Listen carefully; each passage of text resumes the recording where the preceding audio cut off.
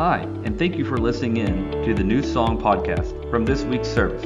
You are welcome and encouraged to join us at 10 a.m. on Sundays in person. And for more information on how to get involved with New Song, go to newsonglouisville.org and follow us on social media. And now for today's message.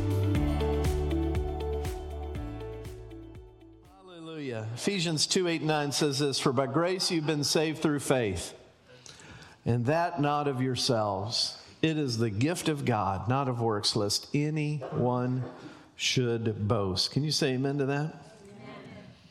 This morning, as we get into part 12 of Indestructible Joy, and by the way, this will be our last message in the book of Philippians for this year, and we'll turn our attention over these next few weeks to Christmas and the new year, and then we'll restart Philippians in the new year.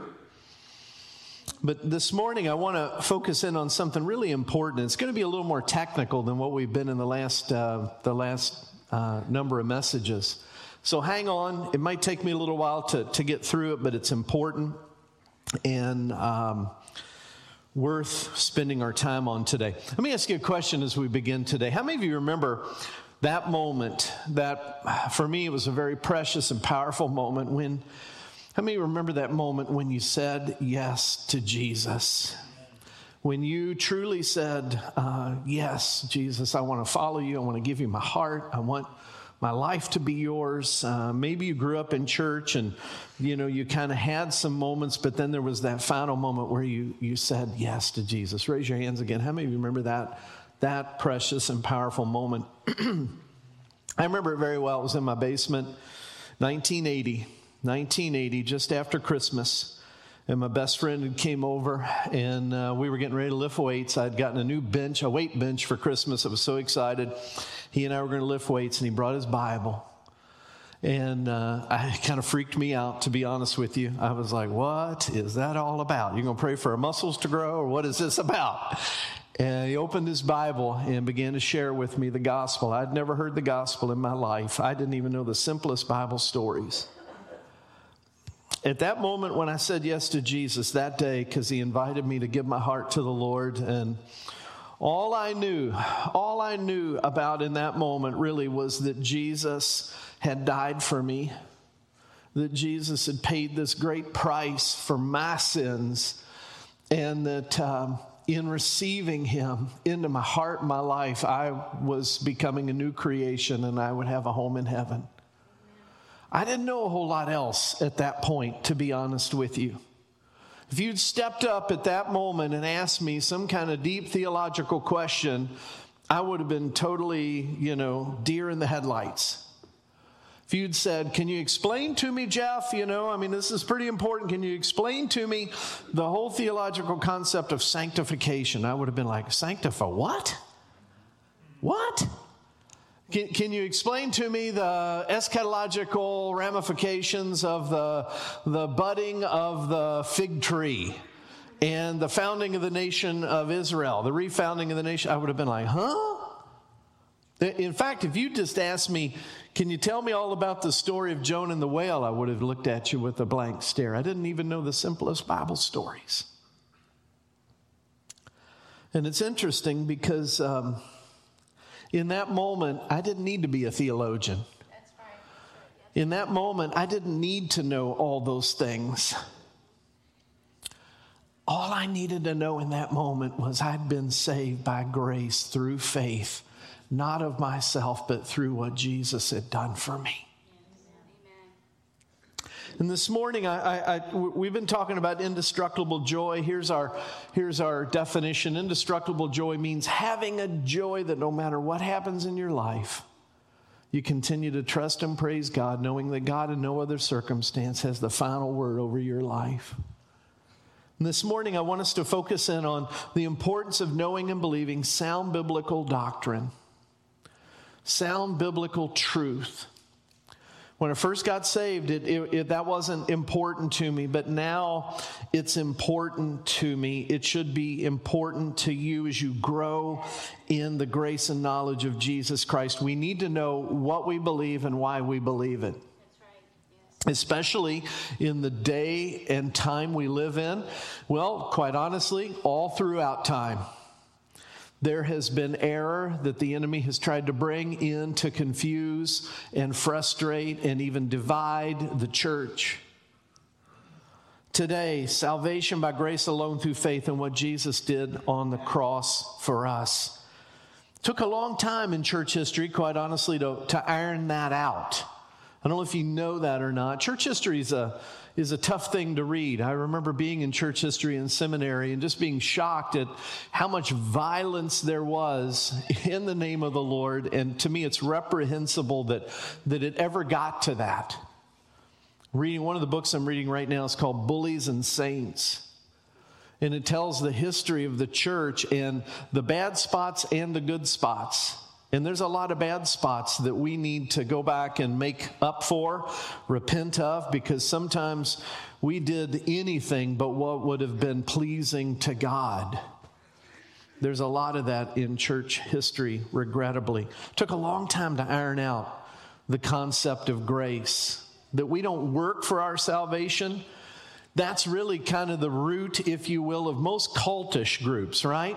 Is this idea of having to work for your salvation. It's also the basis of most world religions, including Islam. You have the five pillars of Islam, and you do those, but you don't know whether your scale is balanced quite enough or what Allah is ultimately going to decide. You're constantly working to try to appease Allah.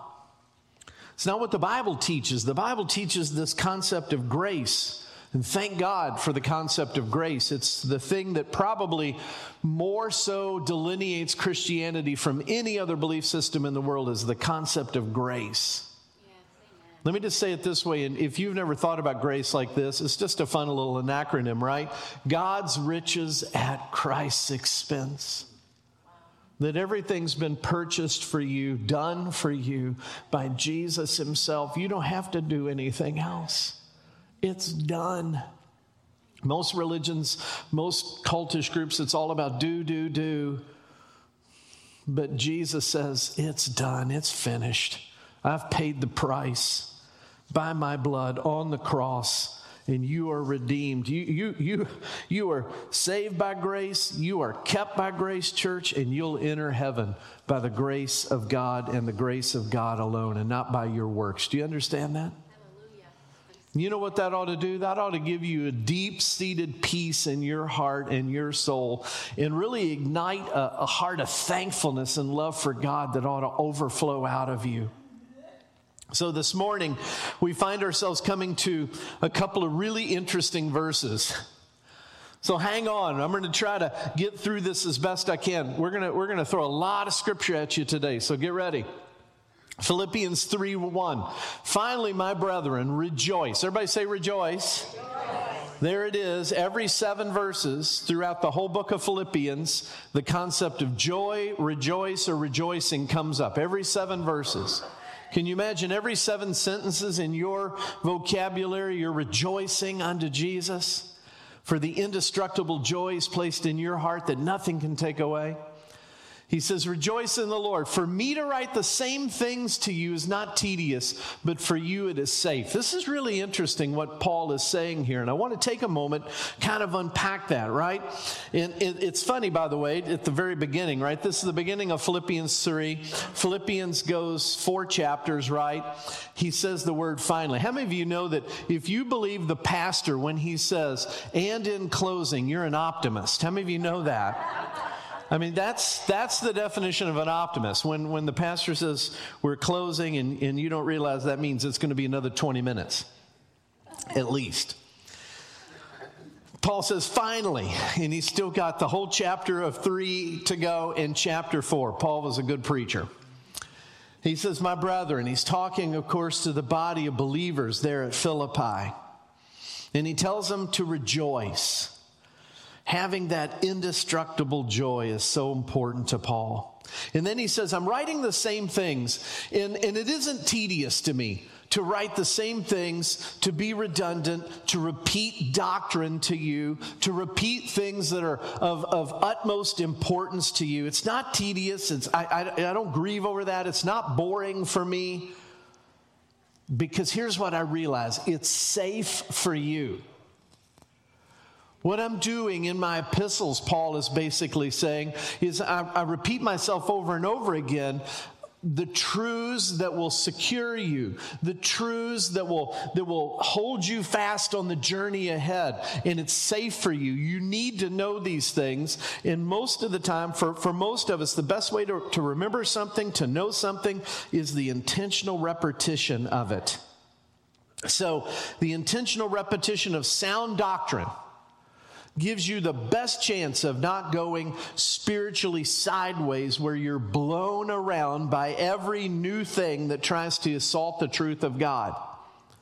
It's safe to know the truth of what you believe, the truth of God's word. Repetition helps us. By the way, Paul's not the only one who repeats the truths of God. Peter does the same thing. 2 Peter chapter 1. Therefore, brethren, be even more diligent to make your call and election sure. For if you do these things, you'll never stumble. For so an entrance will be supplied to you abundantly into the everlasting kingdom of our Lord and Savior Jesus Christ. For this reason, I will not be negligent to remind you always of these things, though you know and are established in present truth. I'm going to be diligent. I'm going to remind you of those foundational truths that you can stand on in your faith. This is incredibly important stuff this morning as we dive into some fundamental truth in God's Word. Why is it important? Because we're living in days where the essential historic doctrines of the Christian faith must be repeated over and over and over again from our pulpits and in our hearts and our minds, lest we fall victim to seducing spirits and doctrines of devils that try to overturn the truth. Because there is a spirit of error, of misrepresentation, of seduction in our world today that would love to get you and I to get our belief system off key, if you will. Because what you believe is going to ultimately be how you behave, always. What you believe will dictate how you behave. If the enemy can get you to start believing some error, it'll quickly get you off course. They say when a rocket takes off, if it's just a degree or two off, by the time it gets up into its orbit, it's thousands of miles off. So this is why doctrine is so important. And in that, the Spirit comes with a warning. Okay, now realize Paul's writing this under the inspiration of the Holy Spirit, because this next verse is going to rock you a little bit. So get ready. Here we go. Philippians 3:2. Beware of dogs. Beware of evil workers. Beware of the mutilation. Wow. I don't know about you, but this has taken a little turn on us in Philippians, hasn't it? It's interesting. Where's he going? What is this about? What is Paul talking about? Let me just say this to you at the beginning. Christian love isn't void of speaking sober warnings or of hard corrective truth. Paul's using some tough language here in Philippians 3:2. Dogs, unclean, wandering, scavenging dogs who've come into the church. He's not talking about Fido and Skippy. He's talking about evil workers. He's talking about people who've come into the church. How many of you have ever thought to yourself or kind of known in yourself, the church is a vulnerable place in a lot of ways because people are loving and people are accepting in the church? How many of you have ever thought, the church is a place where the enemy can get in pretty easy if we're not watchful and careful? Because we are loving and accepting. And we should be. But at the same time, we need to be aware of truth. Yes. It's interesting. Evil workers. Wow. I'm not even going to define that any further. I mean, this is someone who has an evil intention and they're working in a way, they're cooperating, if you will, with the enemy. Love is saying, here's the truth, and here's your healing, if you will. Love doesn't say to someone who's dying, you'll be just fine. You'll be just fine. No, love is truthful and love is honest. And Christian love isn't void of sober warnings and corrective truth. How many of you know, if you've read the Gospels at all, even Jesus used truthful yet derogatory language to describe people? Now, this is just not popular stuff today, right? Because we're living in a day and a time where, this is controversial. But Jesus did not mince his words, and he did not hold back. Matthew chapter 7, here's what Jesus says. Do not give what is holy to dogs. Do not cast your pearls before swine. That's some tough language. John chapter 8, to the Pharisees, he says, you're of your father the devil, and you are murderers and liars. And then here's my favorite. How about Jesus in his temple tantrum? Anybody remember that? John chapter 2, verse 15, it says, and when he had made a whip of cords, he drove them all out of the temple with the sheep and the oxen, and he poured out the changers' money, and he overturned the tables.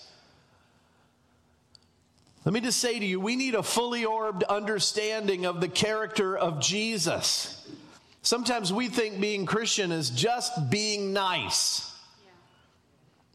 We're supposed to speak the truth in love. We're living in a day and a time that is desperately crying out for truth. This is a telling time for the church. Will we stand and be proclaimers of God's truth, or will we silently pull back as the world around us decays and the church decays? It's interesting. You read the Gospels and Jesus is washing feet and he's turning over tables. He's gentle Jesus one moment, and he's making that whip of cords the next. And let me just tell you, he didn't find that thing and pick it up. He made it. He's sitting there, he's basically going, somebody's getting a whooping. Somebody's getting a whooping because things have gotten out of hand here.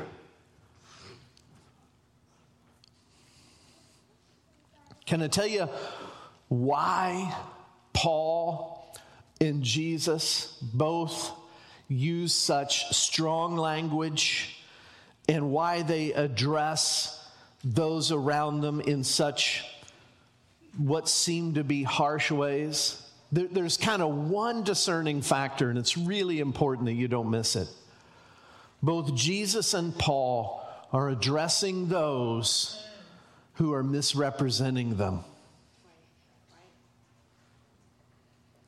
That's where you want to get Jesus worked up, misrepresent his heart to the world. You want to get the old Apostle Paul stirred up, misrepresent the truth of God's word. It's interesting, some people will joke around that, God made man in his image, and then ever since, man's been trying to make God in his image. Let's be careful not to make Jesus into our own culturally woke, nice, never says anything in any way that would ever upset anybody image. That's not Jesus. He tells the truth when the truth needs to be told. Sometimes telling the truth is the most loving thing you can do. And we've got to remember that, church, because we're living in a day and a time where I can guarantee you the church is going to be tried, the culture is going to try to put the church in a box and lock it in, and they won't allow it to speak the truth. I just was with one of the pastors from Southeast the other day, and a friend of mine, and he had just led a mission trip to Sweden. And he said, we're in Sweden, and I was told if you say anything from the pulpit in Sweden about marriage being between a man and a woman, you're in trouble. You will pay a real price from the government. You hear lots of things about that, right? Because the enemy will do everything in his control to suppress truth. You realize that, right? What is the enemy? The enemy is a liar. He's a liar. He's the father of lies. And he will continue to try to lie to you and I, to our culture, so that we don't speak the truth and we don't stand up in the time of need. Now, it's interesting. The majority of the New Testament epistles, if you read the New Testament, when you get through the Gospels, you'll notice something if you're paying attention. The majority of the New Testament is about confronting doctrinal errors that were creeping into the church as early as the first century. Right out of the bat, right out of the gate, the church is dealing with all kinds of different issues. Judaizers, we'll talk about those this morning. Gnosticism, carnality, compromise of all kinds is creeping into the church. And Peter spends a lot of time addressing it. Paul spends a lot of time addressing it. The Apostle John spends a lot of time addressing it. They all were confronting error because, listen, the souls of men and women were at stake. Listen, when the truth gets compromised and the truth gets watered down, nobody gets transformed. Nobody repents of their sin and comes to the Savior. The gospel's no longer preached. And the souls of men and women are on the line. When's the last time we've cried over lost people going to a Christless eternity? If we stay silent when the truth is being distorted, I mean majorly distorted in our society, then we ultimately are contributing. If you don't understand this is so important. We're ultimately contributing to the moral decline of the church and our society. And we're forfeiting opportunities to help desperate people in need. If you don't stand and speak corrective truth in love, you'll silently contribute to the moral decay of society. You'll silently contribute to the weakening of the church's testimony, and you'll forfeit opportunities to genuinely help people in need. I'm so thankful that my friend came and shared the gospel with me that day. I was lost and I was already questioning the meaning of life. I was going down a road that would not have brought me abundant life in any way, shape, or form. I'm so glad he came and was willing to share with me truth. I wonder how much the church overall has quietened over these last 15, 20 years because we're afraid to offend anybody. We're afraid. Listen, the truth is at times offensive. You ever been told that? I've been told the truth before, and I got offended at it at times. And I've also been told the truth, and it's saved my life at times. I'm not saying to you that every time you speak the truth in love, people are going to receive it in love. It isn't always that way. I spent a lot of time, in my early days, I spent a lot of time on the streets of downtown Louisville. Tracy was there with me too, and led a large group of young adults going bar to bar in downtown Louisville late on Friday nights. And sometimes I spoke truth to guys that you'd be scared to speak truth to them. But this is the boldness of the Holy Spirit, and I spoke truth to them, and I watched as the Lord convicted them, and they fell on the sidewalk on their knees in repentance. And then sometimes I spoke truth, and they lashed out, and it didn't feel real good.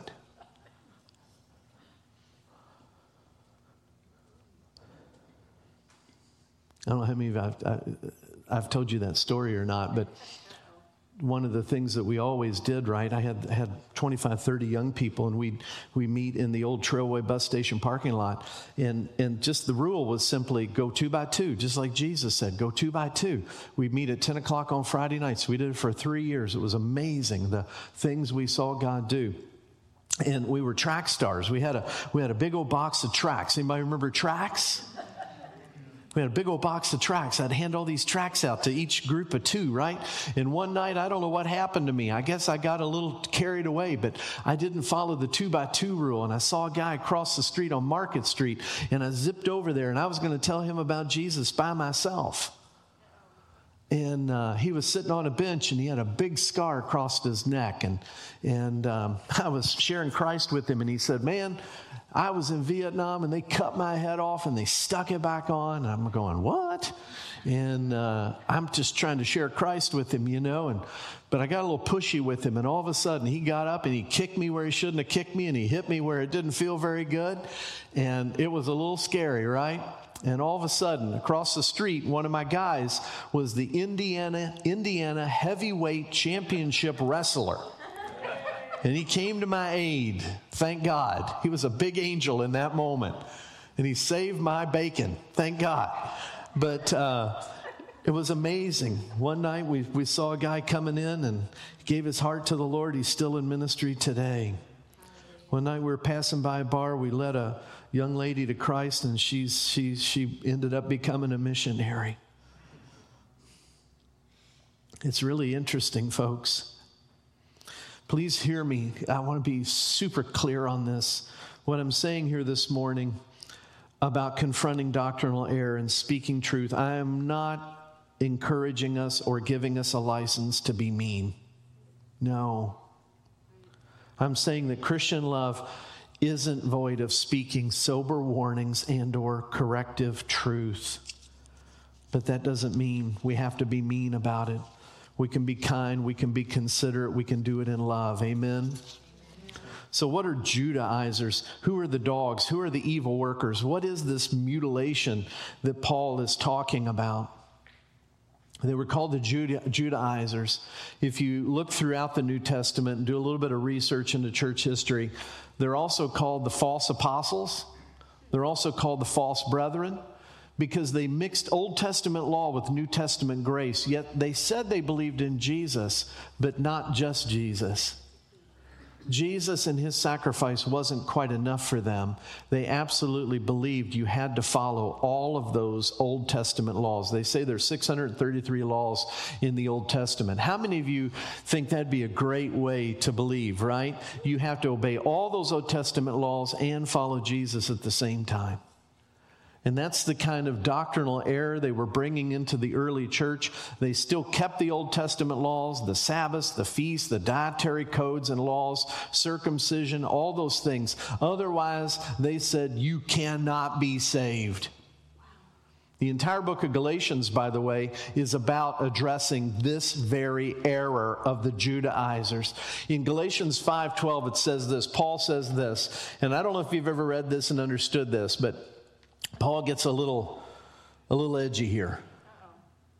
He says, I could wish that those who trouble you would even cut themselves off. I don't know if you know what he's talking about there. Let me let someone help us out in understanding what he's saying right there, because it's kind of a little edgy. One of the most conservative Bible scholars, and I have some major disagreements with him, but John MacArthur says, since he's talking, this is his commentary on Galatians, since the Judaizers were so insistent on circumcision as a means of pleasing God, they should go to the extreme of religious devotion and mutilate or castrate themselves. Yeah, that's basically what Paul's saying. So this morning, let's look. Paul is so frustrated with the error that's trying to come into the church with this false doctrine. So let's look, and here I'm going to throw out a lot of scripture to you. History of salvation by grace, by the grace of Jesus, not of the works of the law. Because you realize and you understand, the early believers were Jewish, and some that were getting saved were Jewish, but they wanted to bring in all these other things, and we're saved by grace alone through faith. in the finished work of Christ. You don't add anything to it, church. Right. Jesus' sacrifice is sufficient for you and I. Amen? So Acts chapter 15, this is the council there at Jerusalem. This is an important moment in church history. It says, and certain men came down from Judea and taught the brethren, unless you're circumcised according to the custom of Moses, you cannot be saved. Therefore, when Paul and Barnabas had no small dissension and dispute with them, they determined that Paul and Barnabas and certain others of them should go up to Jerusalem to the apostles and elders about this question. So being sent on their way by the church, they passed through Phoenicia and Samaria, describing the conversion of the Gentiles, and they caused great joy to all the brethren. And when they had come to Jerusalem, they were received by the church and the apostles and the elders, and they reported all things that God had done with them. But some of the sect of the Pharisees who believed rose up saying, it's necessary to circumcise them and to command them to keep the law of Moses. Now the apostles and elders came together to consider this matter, and when there had been much dispute, Peter rose up. You know Peter's got to say something, right? And he says to them, men and brethren, you know that a good while ago God chose among us that by the mouth of Gentiles, that by my mouth the Gentiles should hear the word of the gospel and believe. So God, who knows the heart, acknowledged them by giving them the Holy Spirit, just as he did to us, and made no distinction between us and them, purifying their hearts by faith. Now therefore, why do you test God? By putting a yoke on the neck of the disciples, which neither our fathers nor we were able to bear. But we believe that through the grace of the Lord Jesus Christ, we shall be saved in the same manner as they. It's interesting, he flips it here. He says, we will be saved in the same manner as they are, instead of we are saved and they'll be saved in the same manner as us. They wrote this letter by them, the apostles and elders, and the brethren, to the brethren who are the Gentiles in Antioch, Syria, and Cilicia. Greetings, since we've heard that some who went out from among us have troubled you with words, unsettling your souls, saying you must be circumcised and keep the law, to whom we gave no such commandment. It seemed good to us, being assembled with you in one accord, to send chosen men to you with our beloved Barnabas and Paul, men who've risked their very lives for the name of our Lord Jesus Christ. We therefore have sent Judas and Silas, who are also of good report by the same things, by the word of mouth. For it seemed good to the Holy Spirit and to us to lay upon you no greater burden than these necessary things, that you abstain from things offered to idols, from blood, from things strangled, and from sexual immorality. If you keep yourselves from these, you will do well. Farewell. Kind of funny how he throws that farewell in there at the end. Farewell. What's he saying there? He's saying the only thing we would ask you to do is to avoid these things that were commonly pagan practices, which in that day and time, we don't even understand it exactly the way they would have. Abstaining from things offered to idols, from drinking blood, from things strangled, from sexual immorality. Don't do those things. But you know what? It's Jesus and Jesus alone that saves you. There's this struggle in this dispute in the early church about what it takes to be saved. And the Pharisees, many of them were saying it was Jesus plus the law.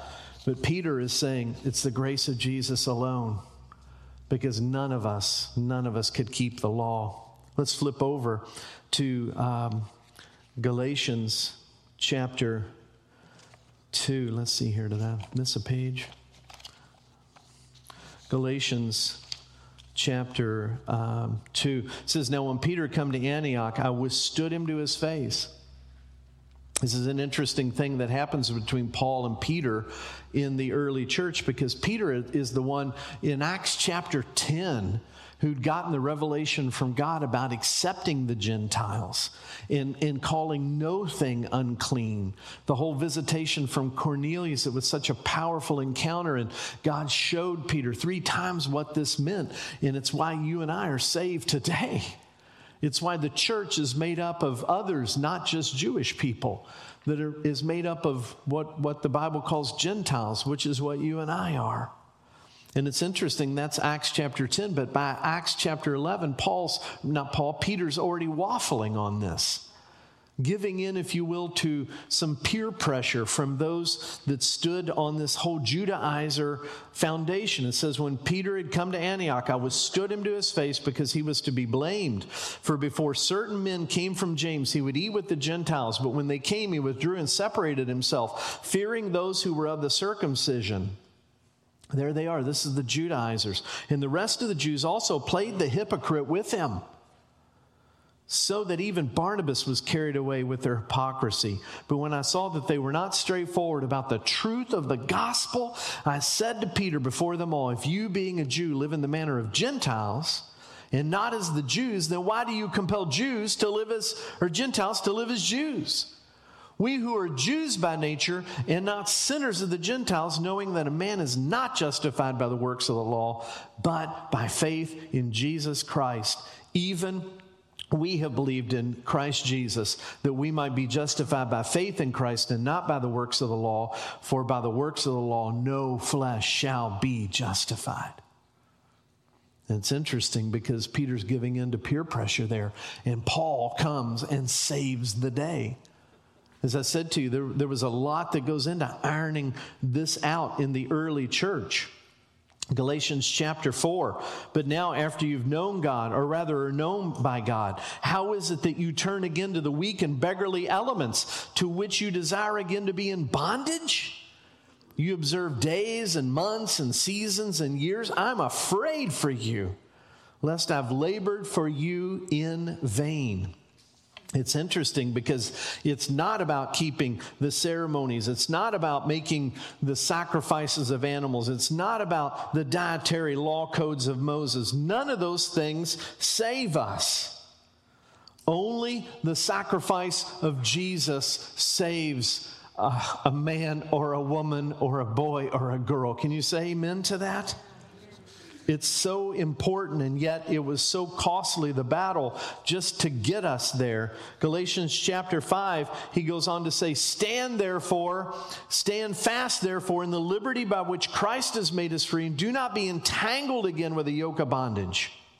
Indeed, I, Paul, say to you, that if you become circumcised, Christ will profit you nothing.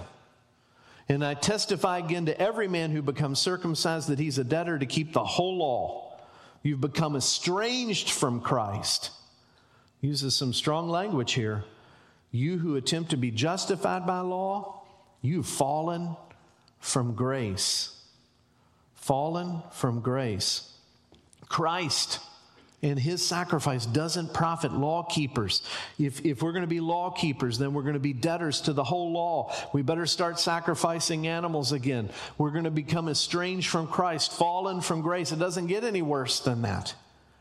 No wonder Paul uses such strong language and caused those who preach that and confused others with this errant doctrine, dogs and evil workers and mutilators. Because people's salvation was at stake. Grace, God's riches at Christ's expense. This is not a performance-based faith. Can you say amen to that? Colossians chapter 2 says, now this I say, lest anyone should deceive you with persuasive words. Beware lest anyone cheat you through philosophy and empty deceit, according to the tradition of men, according to the basic principles of the world, and not according to Christ. For in him dwells all the fullness of the Godhead bodily, and you are complete in him. Say complete. You are complete in him. Say it with me. I am complete in him. I am complete in him. This is huge. who is the head of all principality and power. In him you were also circumcised with the circumcision made without hands, by putting off the body of the sins of the flesh by the circumcision of Christ, buried with him in baptism, in which you also were raised with him through faith in the working of God, who raised him from the dead. And you, being dead in your trespasses and the uncircumcision of your flesh, he is made alive together with him, having forgiven you all your trespasses, having wiped out the handwriting of requirements that was against you, which was contrary to us. And he's taken it out of the way, having nailed it to the cross, having disarmed principalities and power. He made a public spectacle of them, triumphing over them in it. So let no one judge you in food or in drink or regarding a festival or a new moon or a Sabbath, which are a shadow of things to come, but the substance is of Christ. So important. Don't be deceived with persuasive, deceitful, man-made, worldly philosophies. The fullness of God dwells in Jesus. He's more than sufficient, and you and I are complete in him. Jesus is our sufficiency. Can you say it with me? Jesus is our sufficiency. Okay, say it like you mean it. Jesus is our sufficiency. And our completeness is shown. The scripture says he's circumcised us by removing our sinful flesh. There's been a heart change. That sinful desire has been removed. We've been buried. Our old life's been buried through baptism. We've been raised through faith with Christ, made alive, forgiven all of our trespasses. The handwriting of requirements against us was wiped out and nailed to the cross. And Jesus has disarmed every enemy power through his crucifixion, his death, his burial, his resurrection. Jesus, let's put it this way, Jesus forever settled every issue concerning you in both heaven and hell. And you must know now that you have believed and received Jesus, and you are complete in him. Can you say amen, church? Jesus says in Matthew 5:17, I didn't come to abolish the law, I came to fulfill it. He fulfilled it for you and for me. Why in the world would we ever go back to trying to keep dietary, ceremonial laws to somehow prove our rightness before God? You can't eat this. You can't eat that. You must go to church on this day or that day.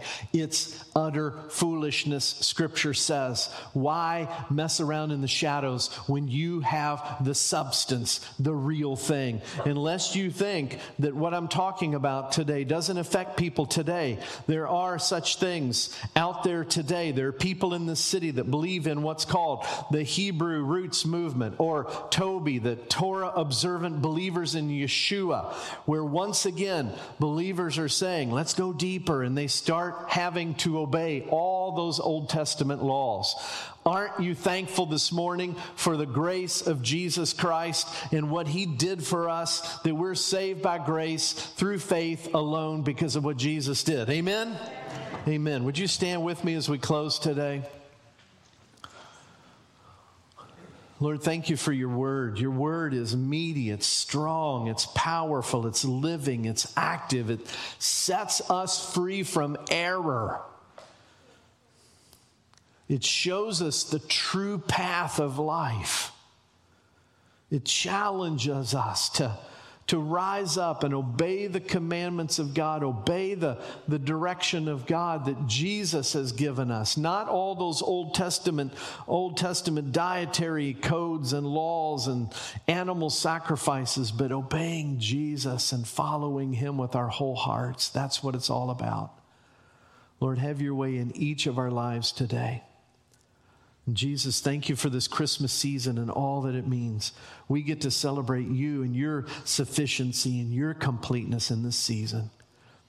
Help us to do just that. We love you in Jesus' name. And everybody said amen. Can you give the Lord praise this morning? Give him praise for his word. Amen. God bless you. You're dismissed. Have a great day. And Merry Christmas. Enjoy the season.